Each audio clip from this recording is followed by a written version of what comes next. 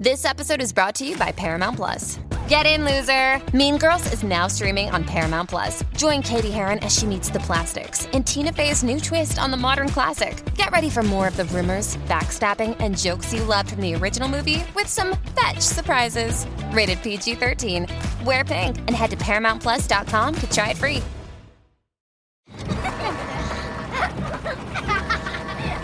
We get it.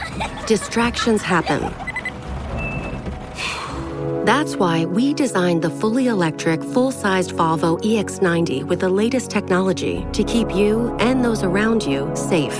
Its two-sensor driver understanding system is designed to prevent distractions and help you stay focused. Reserve your Volvo EX90 today. Learn more at volvocars.com/US. Cool fact, a crocodile can't stick out its tongue. Also, you can get health insurance for a month or just under a year in some states. United Healthcare short-term insurance plans, underwritten by Golden Rule Insurance Company, offer flexible, budget-friendly coverage for you. Learn more at uh1.com.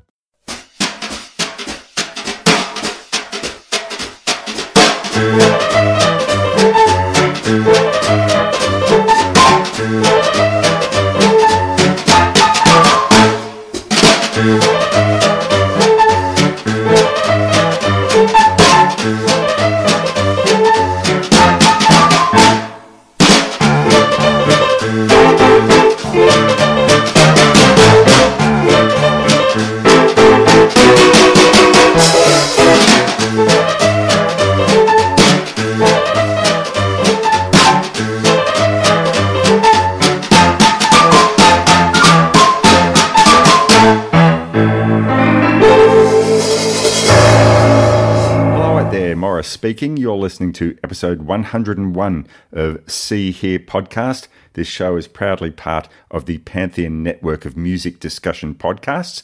If this is your first time on board, See Here is a show dedicated to the discussion of music-related cinema through roundtable discussions and also through interviews. Welcome on board if this is your first time listening. Unfortunately, neither of my regular co-hosts are available for today's show. As you know, if you've been listening for the last few months, Tim is on sabbatical and hopefully we'll get him back start of next year, I'm guessing. Bernie wasn't around at the time I needed to record this interview, so it's just me and our guest. But who is that guest? Well, you possibly already know if you've gone and read the liner notes that have come with this episode of the show. But just in case you haven't, this time around, I'm speaking with a director, Amit Itzkar. He's the director of a wonderful new film called Furious and Fast, the story of fast music and the Patephone.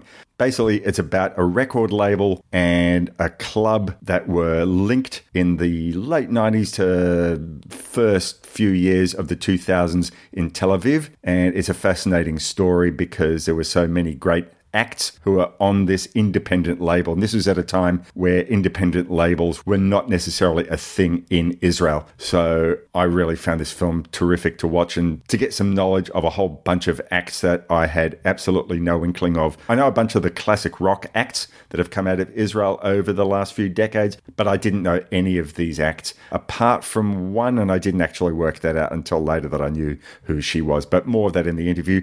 It was really exciting to have Amit on the show and talk with me, not just about the film and about the acts on fast music or those that appeared at the Patephone, but also about some of his work before and after having made the film, his day job at the Tel Aviv Cinematheque. So we're going to go now and play the trailer for the film, and then I'll be back for you to listen to the interview that I had with Amit. And after that, I'll be back to talk about what is happening next month on See Here, episode 102.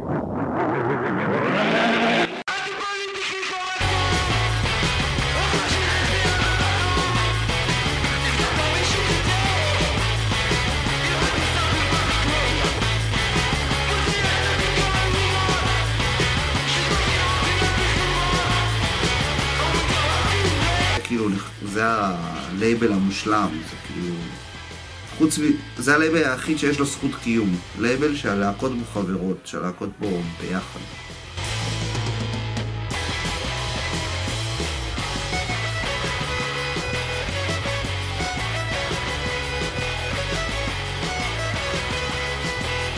שתי הלהקות האלה בעצם, גם שייגץ וגם פנקק, נורא רצינו כזה להצליח ולפרוץ ולהגיע לקהל ולשחק אותה.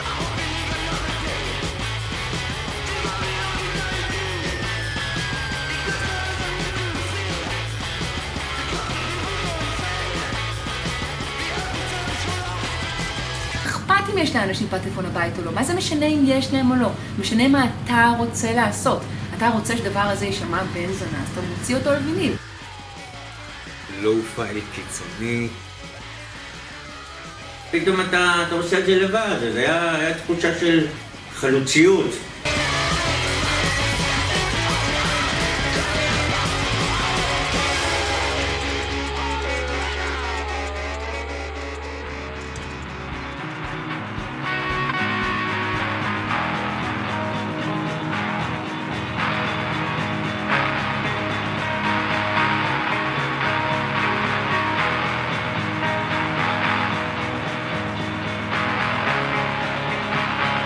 Welcome back to episode 101 of the See Here podcast, and I'm extremely happy to be having on the show with me the director of the new film Atzvani Umahir, Hasipur Shel Hafast Music, the Hapatifon, otherwise known as Furious and Fast, the story of fast music and the Patifon. Amit Itzkar, thank you very much for being on See Here. Much appreciated. Thank you for having me. And greetings from Israel. Am I the first English language interview that you're doing for the film? For the film, yeah. I did some in Hebrew, but in English, yeah, you're the first. Oh, well, good. May I be the first of many. Congratulations on the release of the film Furious and Fast. And I just want to say at the outset, I really, really love the film. And it presented a music scene in Israel that I knew nothing of. I know the classic rock staples like Kaveret and Machina and Shalom Hanoch and Arik Einstein, but the bands in your film are like a generation beyond that. A couple of years ago, I was introduced by my partner on the show, Bernard Stickwell, to the music of Charlie Megira, which comes closest to what's presented in this film. The film, as I see it, is a love letter to this particular music scene in the late 90s to the early 2000s in Tel Aviv. So before we get into speaking about the film itself and the music presented in, I wanted to just ask you a bit about your own background. When did you sort of gain an interest in becoming a filmmaker, and what was your original interest? What was your original love in music? First of all, my interest in filmmaking, I grew up as a video store kid. I used to hang out a lot in video stores ever since I was like 3 or 4 years old. And after that, I worked for a lot of years in the video store to pay my filmmaking studies. And I always loved music, of course. Actually, my first band that I really loved, my first favorite band was In Excess from Australia. Oh, so never mind. I love them. Most people do. After that, I got into a lot of the alternative music from the USA, like Pixies and Sonic Youth and all this stuff. And when I started studying cinema, I had a class in documentary filmmaking. And second year of studying, I had to do a short documentary. By this time, I started going to rock shows, to Israeli rock shows. I was like 24, 25. And to lots of small music venues in Tel Aviv. And one of these places was the Patifon, the club that this movie is about. And over there, I encountered this teenager high school band called The Disposables. Some of them are in this film. And I decided to make a documentary about them.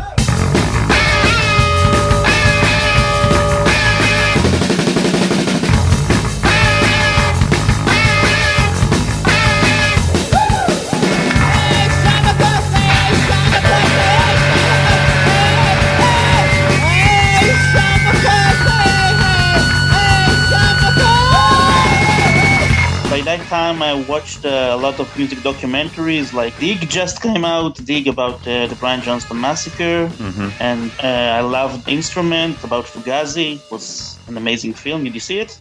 No, I haven't, no. You should see it. It's one of the best. And I was very influenced by this kind of film, so I decided to make my documentary about an Israeli noise band. So I did the film about them. It was like 30 minutes short film. You can watch it on YouTube. I have actually, and I'll put in a link in the show notes later on, but people should get a chance to watch that if they can. It's not very good filmmaking, but I still love it, and I love the band. It was like my first film, I guess. How does the band feel about the film nowadays? Actually, the band is not active anymore. But the individual members of the band, do they look back at that and do they say, oh yeah, that's still who we are, or oh, did we say that? No, I don't think they think about it so much a lot. During the new film also, so they like it, they love it very much. Some of them have done some great things in music, from this small music venue in Tel Aviv. One of them is worked with Kurt Weill and the Black Angels, did some great things. We'll talk about it later when we talk about the people in the film. So I made this 3-hour movie, and I always thought that someday I should go back to this place and make a bigger film about the entire scene. I used to hang out there a lot.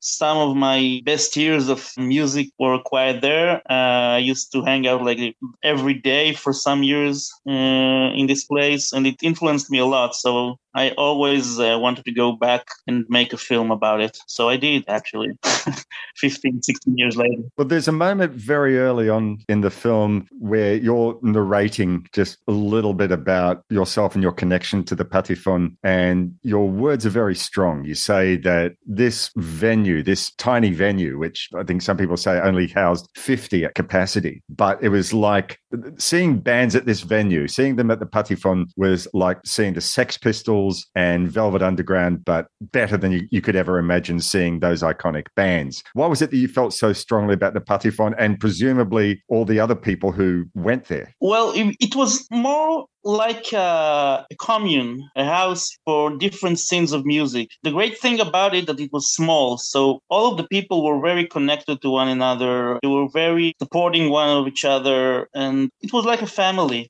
And some of my best friends are still from there. I met them there, and they're still my best friends. Like I said in the beginning of the film, I didn't want to make a film about myself. I mean, I was a part of it, but as a crowd, but this film is about them. And I say that I never got to be a musician. I never got to play guitar. I never succeeded in playing guitar, but every time I was there, I felt like a rock star. I like to jump on the stage and sing with the bands, and they were okay with it. So the least I could do was to make a film about them and the influence about me and a lot of people, I guess. It's interesting that you bring up the word commune, because that's exactly what was going on in my head. I think there was talk in the film about how a lot of the musicians would come off stage and then go back, I don't know, help in the bar or go help in doing things that helped keep the place running. Yeah, no one was expecting to be rich from this place. It's like this very small place, like the side of a room, and didn't make any money of it, I guess.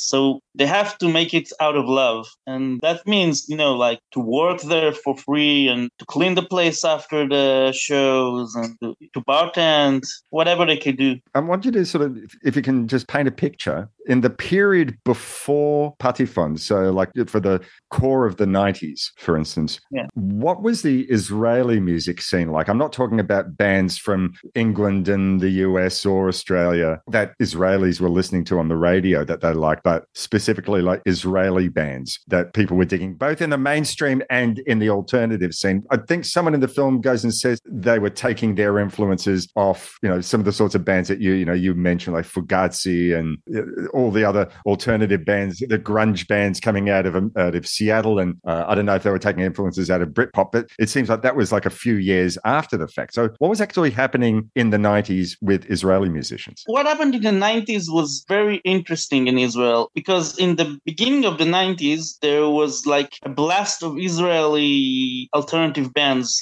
like in 90 till 1994. Lots of small indie bands were signed by major record labels. It was like a booming of a thing. And there were clubs, big clubs that bands played over.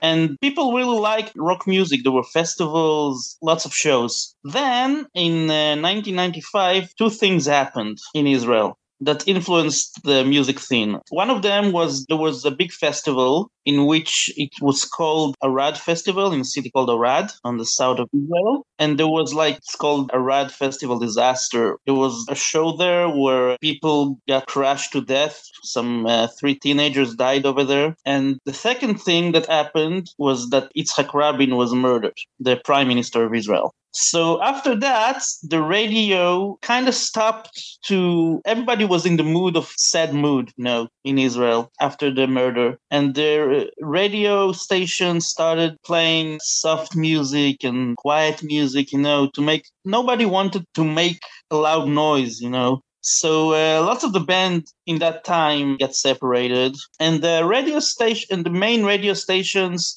were just playing this crappy soft music. There was even it was even called Soft Weekend on the radio. That was the main title. And some of the people in the film, they were still making this dirty noise rock music, but nobody would play them on the radio. So they had to make their own thing. And so in the 90s, they started making these small show venues, and the Patifon was one of the main ones. Were there any other band venues like the Patifon at the time in Tel Aviv? I mean, I heard someone at the start of the films, like when you're showing the night that the Patifon closed, and someone said, I'm going to go up to Jerusalem to go to the Uganda. I'm guessing that was a similar sort of venue. But were there many venues like the Patifon in Tel Aviv or anywhere, in Haifa or in Jerusalem? There were, but they're not a lot like the Patifon. They were bigger. They were mid-sized. There was one called the Japan. There was the Barbie, which is still active. But most of them didn't last for long.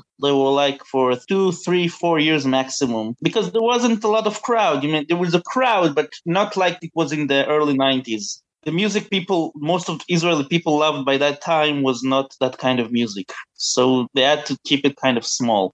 When I was in Israel in 96, and I think they just released the final concert album of the group Machina, who I believe were absolutely hugely popular. They were, certainly not an indie style band, but they weren't like what you're calling quiet music either. And it seemed like people were still sort of going for what they were doing. But maybe that's just because they'd been around a long time already. Machina was kind of an anomaly in that time. They started out in the 80s, and they were the biggest band in Israel for many years. And people still love them till today. They're a great band. Actually, the Arad Festival Disaster happened in a Machina concert. So. Oh, well, wow.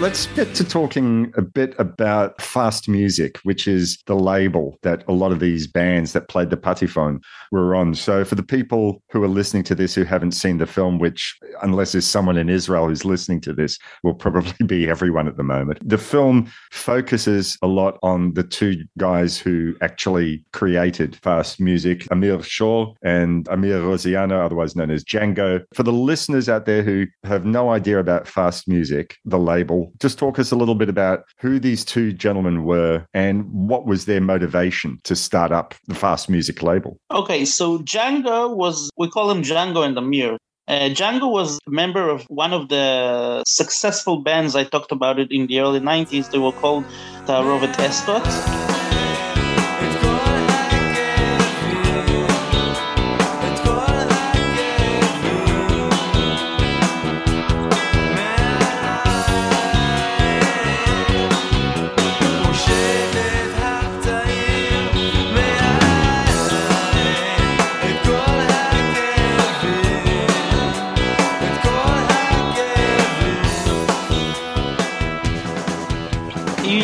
acclaimed success, and he was relatively famous by this time. He released 2 solo albums by that time also, and Amir Shaw was a sound guy. He was part of his band, but he was the behind-the-scenes guy. He recorded them and not in the front. And 2 of them were very disappointed by the mainstream industry, by the interference of the producers and the suits in their music. Mm-hmm.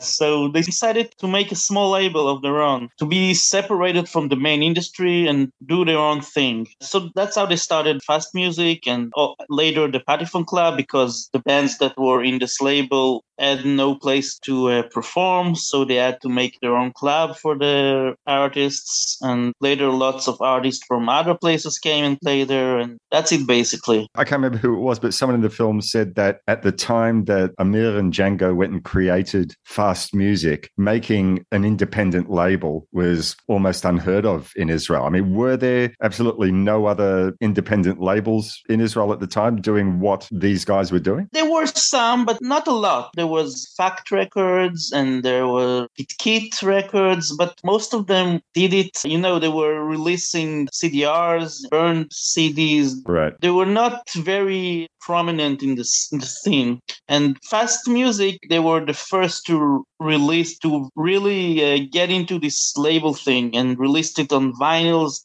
which was like suicide, because no one had Patifons in Israel, record players in Israel by that time. But they released it on vinyls because they had record players and they loved the sound of it. So they went all the way with their dream. So yeah, they were doing that long before the record revival came back, didn't they? Yeah. Like a decade before. You've even got a special section in the film. It's almost like you stop the story to say, right, we're going to have 10 minutes where all the musicians talk about how much they love records as a medium over everything else. Yeah, that's important because I felt it was important to show. And I guess I succeeded because, everyone now listens to vinyls. You could say that Fast Music was a trendsetter. Yeah, they were the revival of vinyl in Israel, I guess, in a small scale. Did Hedartzi follow in their wake? And for those listeners out there, Hedartzi is like the big label, the biggest label, and also distributor in Israel. Were the records that Fast Music were creating, were they sold like to the wider public? Was it a big deal, these artists? And we will talk about some of these artists in further detail in a few minutes. They released like between 100 and 200 copies of every title, so you can't say it was a big success in these terms, but major record labels by that time in Israel didn't release. They were only releasing CDs. Only a few years ago, when everyone in the world returned to listen to vinyls, so the big labels in Israel also started to release music on vinyls and reissuing old stuff. But by the time of the Fast Music, they were the only ones who released vinyls. Has anyone taken on those recordings and done reissues of those albums? Because 200 copies each doesn't sound like they are very rare. They are very rare. They cost a lot of money today if you can find them. Problem is that everyone who has a copy bought it because he loved it so much. So not a lot of them are selling it even for more money. Yeah. But sure. a few years ago, the Third Ear, which is like the biggest record store in Israel, the main record store in Israel in Tel Aviv, reissued Michal Kahan's first vinyl, which came out first in Fast Music, and they released it again in their label. That was a good thing from them. But most of them, you can only listen now if you get a CD copy or on YouTube. Nobody bothered to upload them to Spotify. But there is plenty on YouTube, which is where I basically went and listened to a lot of this stuff. And I'll be sprinkling a few songs here and there throughout the episode so people can get an idea of what it is that we're actually talking about. And I will get back to a few of the individual artists that I've really, really enjoyed and found fascinating. In your short film, The Disposable, I'll Hate Myself in the Morning, there's a very brief appearance by Charlie Megira. And for those listeners out there who don't know the name, go back. I can't remember what episode number, but Bernie and I spoke with director Boaz Goldberg, who's a film director and was a close friend of Charlie's. And we spoke a lot about his music and his legacy. But did Charlie ever play at the Patifon, or was he just there to see the Disposables or see other bands? Did he ever play there? He played there a few shows, but he wasn't part of the label. His main career in Israel was more in the Tzimmer Club, which was another scene in Tel Aviv. Okay. So he's more connected to that scene. But he performed in the Patifon, yeah, of course. There's even a part in the Boaz film in the beginning and throughout the film that he plays in the Patifon. Now that I recognize what the club looks like, because you have that blue wall behind that wall with the thing in the back, I might have to go back to Boaz's film and then I'll say, I recognize it now. Yeah, he used to hang out there, of course. Most of the people in the industry scene hang out there. He's asleep, he doesn't know that. Deep inside he knows. Let him be awake and let him be one and all. Once more, let him see the beginning of it all. Guide him safely to your light, he said. At the very start of the film, once again coming to this whole thing about the last night of the existence of the club, there's like one musician who describes it as a shitty venue and another one who said that with the Patifon's closure, Tel Aviv is going to go to hell. Are they both right? They're exaggerating, but there is still good music in Tel Aviv, different styles, and Tel Aviv went to hell, but not for that reason. All the world went to hell, but it was a few years later. Right. But Tel Aviv is still existing in some way. In the film, Amir and Django talk a lot about creating the label to have greater control of their musical output. And I think they were saying, like, at the time before Hedarzi realized, we better jump on this, Hedarzi would not have normally touched a lot of the bands that Fast Music went and put out. But Django himself, as you've already indicated, had something of a mainstream career before starting Fast Music. And I've actually listened to, I think it's his second album on YouTube, and I loved it. I got to say, I really, really liked it. And it did sound like a lot of singer-songwriter rock from the period, but that's something that I really, really enjoy. It's a great album. I love it also. It's a fantastic record. He has issues with it, you know. That's the thing I wanted to ask you about, because I don't remember if it's Django himself or if it's Amir who says that Django hated those early records. No, he hated this specific record. His first album, he loved it. He made it with Amir, and then the second album, Amir wasn't involved. They took someone else to record it. That was in a big record label, and they interfered in the recording, and Django didn't like the result. He's still doing songs from this era in his shows, but he didn't like the production process. Okay, I wasn't sure if it had something to do with bad memories of record company interference, or he just thought that was a terrible set of songs. No, he still performs some of these songs. There are great songs, you know.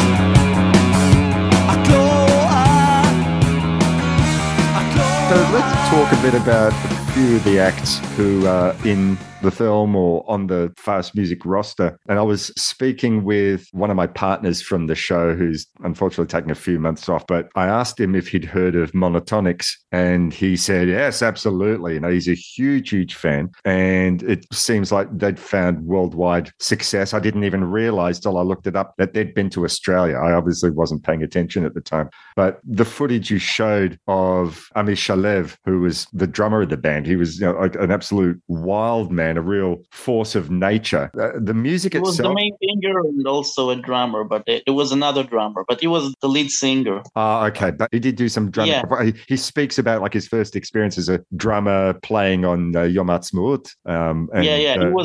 He's still a drummer. His main instrument is a drummer, but in Monotonix, he was like the lead singer. So he's like Monotonix's Dave Grohl.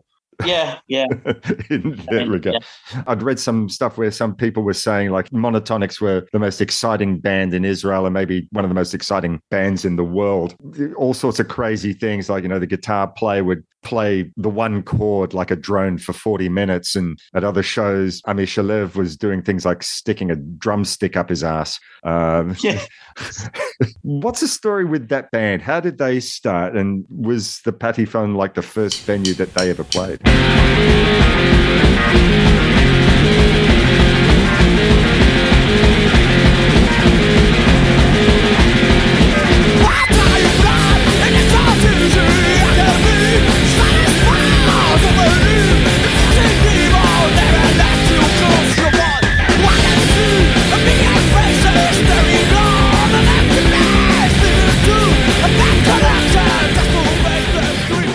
Well, actually, they started as a band called Mono Addicted Acid Men, which were a trio, and they played the show with one chord. And after that, Ami was very quiet and kept to himself kind of person. He wasn't like this crazy performer that you saw later in the Monotonics. But he talks about it in the film. He went to the USA for a few months. And he went to lots of shows where there was no stage and a lot of house shows. And there he saw that you can perform in other ways. You know, you don't have to stand still on a stage and do the same set of songs. He searched for something beyond, you know, to be more with the crowd and to make the show more of a tribal thing. So he came back to Israel and they started the Monotonics, and the first shows, of course, were in the Patifon, and it grew to other places, and they started touring the world with Silver Jews, and they performed with Pavement also, and they made many tours around the world. Like they played like 300 shows a year. Wow. Around the world. Yeah. But in Israel, not a lot of the places wanted them to perform because, you know, they trashed the place. And so after a while, they stopped performing entirely in Israel and just performed overseas. Yep. And they became this amazing band. I got to be there when they started the band. I was in the first show and it was amazing. You know, right from the beginning, you knew it was going to be a great thing. You didn't know it was going to be this huge thing, but you knew that it was something else. You know, you didn't see anything like it before in Israel. And I guess it worked around the world also. People really got into their shows, you know. You can search for YouTube and hundreds of videos of people from all of their shows around the world. I listened to one of the albums and it struck me as being sort of like a mixture between garage rock, but with a real strong groove, you know, maybe almost a little bit of a funk influence, but you know, essentially like, you know, exciting garage rock band. If you listen it only on a record in your house, it's a different kind of experience. The main thing of this band was the live shows. Right. If you want to experience the full Monotonics experience, you had to be in the shows. You had to get spit on by Ami Shalev. So was he Gigi Allen? Not really. He didn't shit on the crowd or anything like this.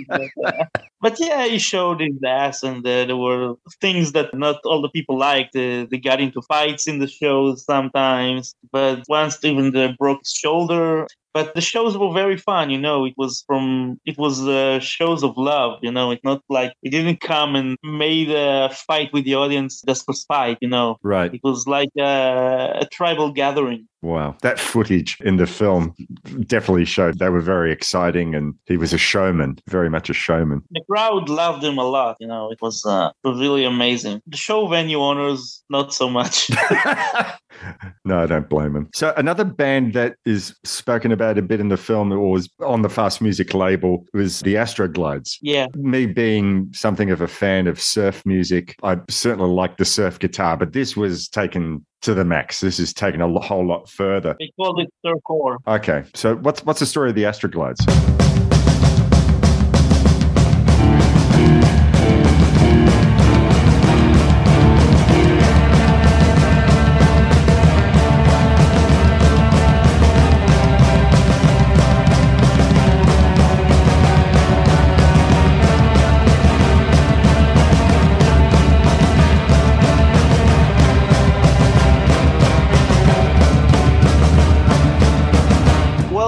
actually started in the punk scene in a place called the Left Bank, Agadah Smalit, which was in Tel Aviv. It's a venue that is also a club and gathering place for Israeli communists and Israeli left-wing parties. And then they met with Django, and he invited them to join Fast Music and to form in the club. And they brought the entire punk scene with them to the Patifon. Amir Shor talks about in the movie, punks always get thrown out of places.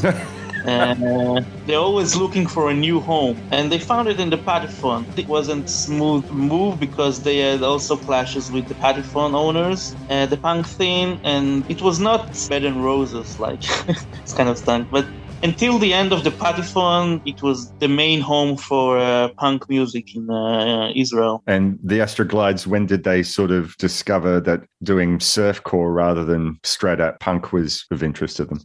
After that, Lior from the Astroglide, he started his own label, Shaking Records, and he started working also with Charlie Megira, and it was a different thing. Mm-hmm. But it started in the Patifon. They released their first albums in the Fast Music. So the album I heard was Penetrate with the Astroglides. Yeah. There's some things which in there which I'm listening to thinking, oh, I'm glad I got the headphones on. But I don't even think I want to mention it on a family-friendly show like this.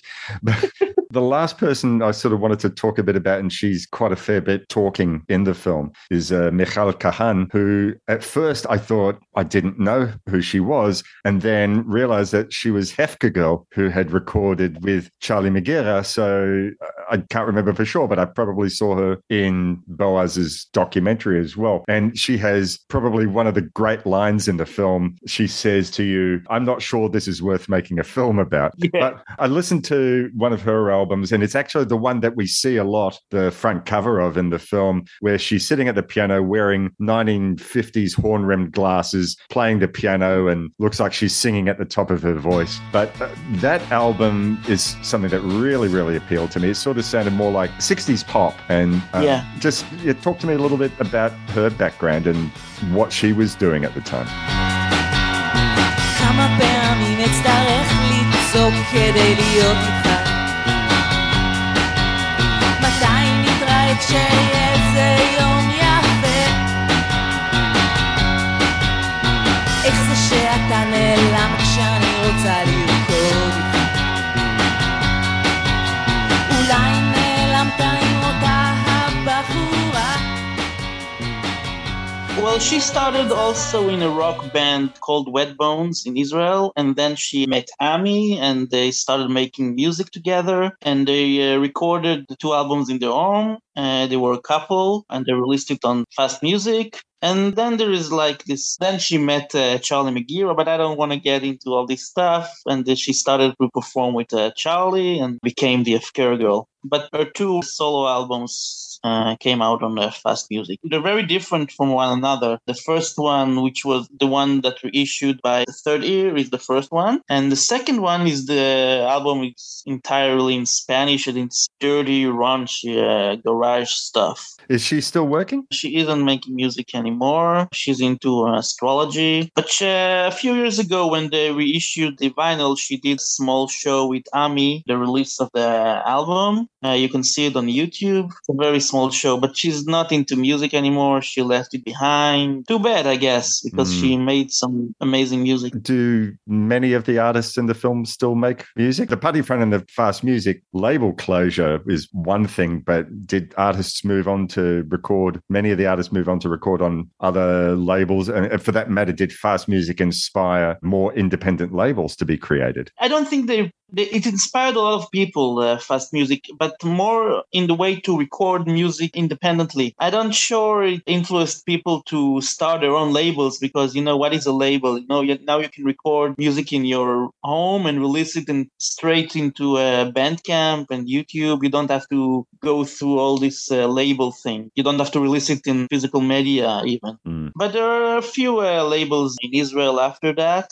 Not all of the people, fortunately, are still making music. People from the label. Some of them moved on. Some of them are still making music. But the music remains, like you said.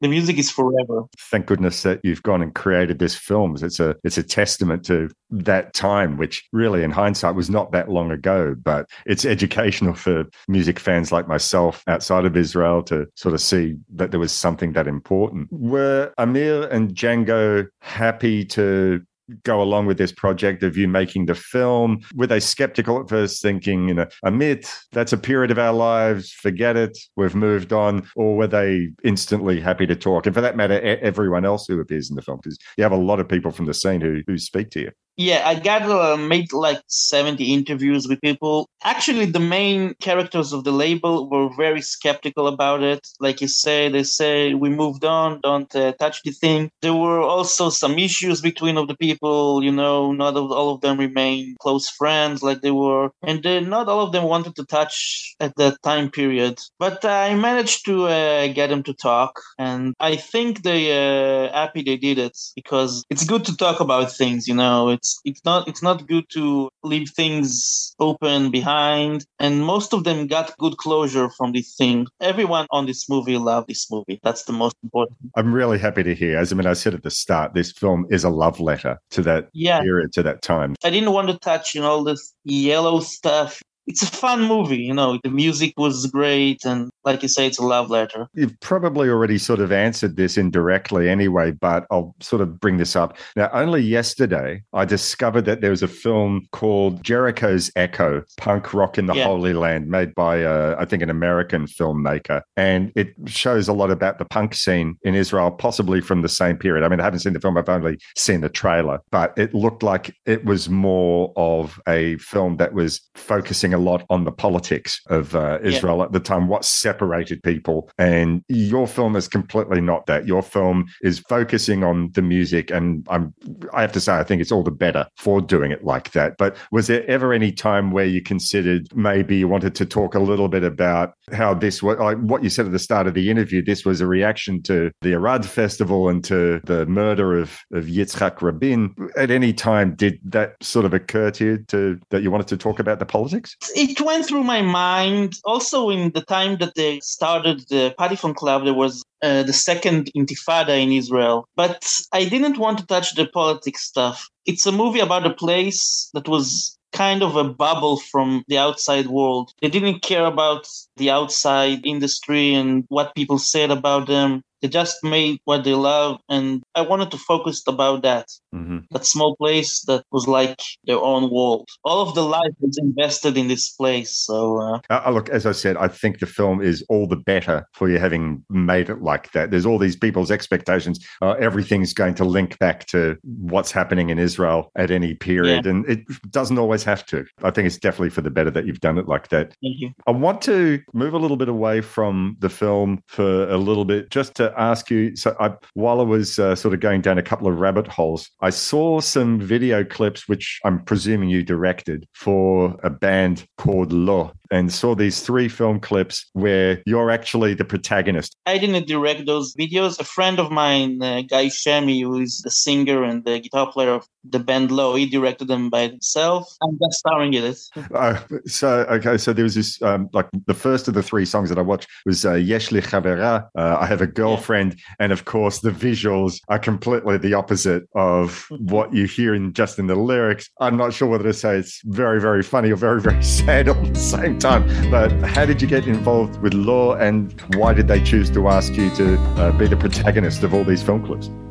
יש לי חברה ואני אוהב אותה ומשתדל תמיד להיות איתה, יוצאים לחוף, אני שם אפטרשייב והיא עושה דפיקות, עם נעלי עקב גם בשוק סורן, אני והיא לבד מחובקים.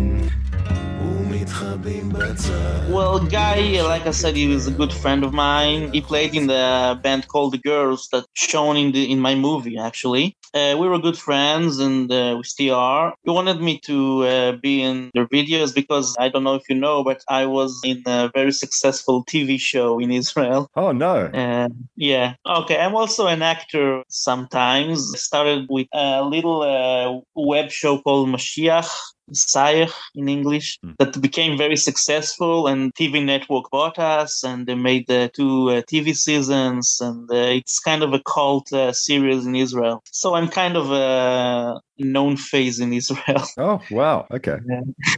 So I started he asked me to star in these videos. Actually, the video you talked about, I Have a Girlfriend, it's a cover song of one of the most successful bands in Israel called T-Pex, which the original song is a very happy, upbeat song, and he took it to the other direction. יש לי חברה ואני אוהב אותה ומשתדל תמיד להיות איתה יוצאים לרחוב אני שם מפתר שהביא עושה דפיקות עם נעלי עקב גם בשוק סואן. I've now got double respect for it. I love this song. You should listen to the original. It's very different. It's also a very good song, but it's very different. And the guy was the backliner for T-Pex by the time. He listened to this song lots of time, and he made a cover of this song. I got to say, I listened to all three songs that you were in the film clip for, and I'm now going to go out and buy a Law album. I'm hoping that's on physical media because I'm still a physical media Actually, the two albums were released on CDs, and Great. They're now working on the new music. They're going to release a new album. So your day gig nowadays is working at the Tel Aviv Cinematheque, which I don't know, I'm guessing it must be a lot of fun. I sent you a message yesterday saying that I'd watched the video of you sitting on stage, presumably with the intention of moderating a Q&A with Henry Winkler. But once he started talking, you couldn't get a word in edgewise. It was quite funny. What's actually your main role at the Tel Aviv Cinematheque? I'm an assistant programmer in Tel Aviv Cinematheque. I'm a content editor over there. I worked there for the last 11 years or so. It's very fun. It's a job, but it's very fun.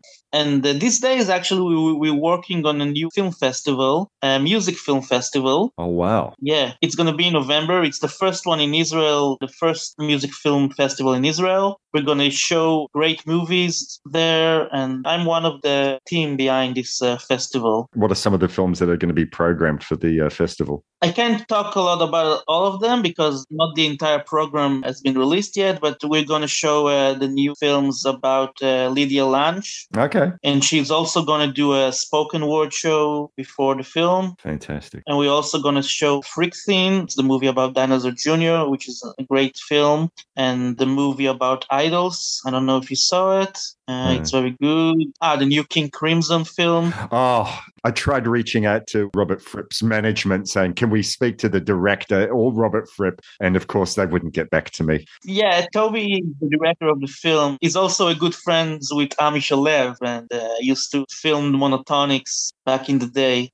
And it's a great film, the King Crimson film. Oh, I'd love to see it. That's a fantastic job. So I presume that there's a very healthy film culture in Tel Aviv. Yeah. People in Israel really love watch movies. And after COVID, of course, people are eager to go out and to gather with other people to experience cinema. And music and film together, it's the best thing in the world. That's why we made a podcast about it. I mean, I think locally we've got like the Melbourne Film Festival, Melbourne International Film Festival, and every year for the last, 7 or 8 years, they've been curating a music film portion and have had some great stuff. We have the Melbourne Documentary Film Festival, which has a few music films, but man, I just wish it was somewhere I could go every week to see on a cinema screen a music-related film. So how has Fast and Furious been received by the general public, by musicians, by people who are film fans who may not necessarily be full-on music fans or even have been part of that scene? How's it been received in general? It's received amazing. It got great reviews in the newspapers, on and the internet, and it's been shown like for the last 3 months in Tel Aviv and in other places in Israel. I guess like 2,000 or 3,000 people already saw it on cinema, which is a lot for an entirely independent film with no production company and no distribution company. I travel the film a lot in Israel. I'm attending every screening because I like to see the people reactions to it. Like I said, it got great reviews, but it's still in Israel. It's been shown once in San Francisco in a record shop, and they loved it. But I started sending it to lots of film festivals around the world, mainly music film festivals. I didn't get all the answers yet. Some of them didn't want it, to each his own taste. But in Israel, people love it very much, even people who didn't know anything about this music scene. I didn't want to make it only about the music. I mean, it's a lot about the music, but it's a lot about people also, about friendship, about two people with big dreams who went all the way with it and going against bigger forces. I think ultimately that's why the film just flew by for me. It's like an hour and 3/4 or something, and it just went by very quickly. I mean, partly because I was interested in the music that was going on, but as you say, at its core, it is a story of the friendship of these two guys, and it seemed like the people around them who would do anything to help them with their dream of getting this label running and getting this club running. And it's that human element that really helps make the film, the runtime, very, very quick. Thank you. I'm glad to hear it. The drama is important. And certainly in the latter part of the film, we get a little bit of that. But ultimately, I still find it a very positive, very uplifting film. Yeah. So what's next for you? I'm working on different stuff. My main thing is my day job and also this film festival that we're working on. I'm still directing music videos, but I'm still searching for the next big film project. I hadn't found it yet. There were a few things I thought about, but I don't know if it's going to work. And I'm still looking for... I worked for this movie for like 5 years. It took a lot of me. 5 years on this special film, but I'm involved in this music thing and this actually started filming it like 20 years ago. So it's a big portion of my life. But I'm still looking for the next thing that can really get me involved, because I wouldn't make this film if it wasn't very important to me. I mean, I'm not like this filmmaker for hire that you take and you do this movie about this person and this thing that I'm not connected to, you know. I can make these things, but it's not very interesting for me. So I'm kind of looking to do my own stuff like they did. One thing I guess I forgot to ask earlier on, but you brought it up there, said that this is a completely independent film and you haven't found distribution yet. How was the film financed? Did you do like a crowdsource funding thing? Yeah, I did a crowdsource. I managed to get like 60,000 shekels. I don't know how much is it in Australian dollars, but in Israel it's not very a lot. But for a film, but I made most of the thing of this film by myself. Most of the money went to post-production. Was there a lot that had to be paid out for music copyright sort of thing? No, not a lot actually. Not a lot actually, because most of the music in this film is from the bands that in the film that they are friends of mine, and they waived the rights reviews. I had to pay some big record labels because there are a few songs there that they own before the time of Fast Music. So I had to pay them, but most of the music is from Fast Music. You do a music documentary, make it about small labels. Yes, yeah, I hear horror stories. Going forward, what's the future of the film, people being able to see it outside of Israel? I mean, besides festivals and the like, is it going to get a streaming release or a DVD release sometime in the near future? I don't think DVD release. I'm still showing it different venues in Israel, not only cinemas, but also film clubs and small places. Everyone who wants to see it, everyone who wants to invite me to show it in this place, I'm willing to do so. And after that, I'm probably getting on streaming, VOD. Well, please send me a note when it's available for streaming, and I'll certainly be plugging it in the show notes in the Facebook group. Amit, it's been an absolute treat being able to speak to you, and also to having had the privilege to watch your film. I really love the film. Thank you, and I'm sorry for my bad English. Your English is way, way better than my Ivrit. So don't worry. No, this has been fantastic. Thank you so much for your time. Shana Tova Umetuka. Thank you, Michael. Happy New Year. Much appreciated. Okay, you're listening to episode 101 of See Here Podcast. I'll be back in a minute to talk about what's happening next month for episode 102. לא משנה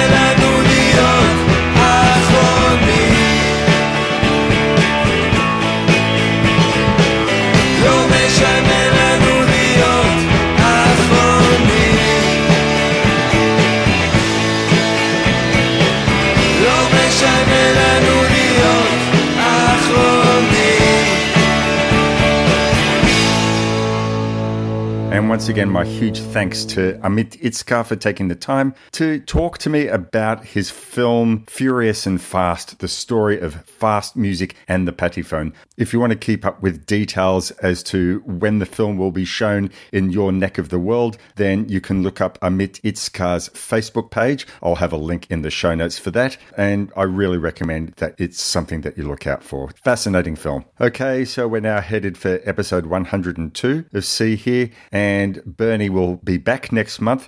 We're going to stop the interview format for a little bit. Don't worry, we will return to it sometime in 2023, but it's time to do a few roundtable episodes. And it's Bernie's pick. So what he has selected for next month is a film from Australian director Bruce Beresford, but it is an American film that he's made. The film is Tender Mercies, starring Robert Duvall. Now, I confess this is one I had not seen. Bernie sent me a message that he wanted to continue on his theme of selecting films about country musicians and how miserable they are. So this seemed to fit the bill. Because we like making this show about a threesome, at least in the sense of three people talking about a film anyway, I've invited onto the show a guest who has not been on the program in quite a while. She was on the episode that we spoke about The Devil and Daniel Johnston, and she was also on the episode Who is Harry Nilsson and Why is Everybody Talking About Him? The guest is film writer Kerry Gately Fristow, and she's been on a few episodes of Love That Album in the interim between those episodes of See Here and now being recorded, but I thought it was about time that we had her back. And apparently Tender Mercies is a film that she loves quite a lot. So I look forward to hearing her perspective, what she has to say about the film. So that will be in October of 2022. You can reach out to us through the email address seeherepodcast@gmail.com, or you can find us at seeherepodcast.blogspot.com. You can go to our Facebook group. That's facebook.com/groups/seehere. Or you can find us on Instagram at See Here Music and Film, all one word. And we'll put up plenty of pretty pictures from the films that we talk about on the show, and sometimes even some pretty pictures from other music-related films that we haven't covered on the show. It's all for your entertainment. All right, so with that, I hope all is well with all of you listeners. Please spread the word. We'd love to have more people tune in to hear what we have to say, because that's what podcasters are, at least these podcasters are. We're deeply insecure. We need to know that you love listening to the show, or even if you hate the show, please let other people know. They may have a different opinion. It's all good. So until next month, look after yourselves, be nice to each other, watch plenty of music-related films, watch some non-music-related films. I know in October it's traditional to watch horror films, so maybe try and find a few horror films that are music-related, like Black Roses or Phantom of the Paradise. But just watch films, because that's what we all have a common connection with. Look after yourself. Cheers.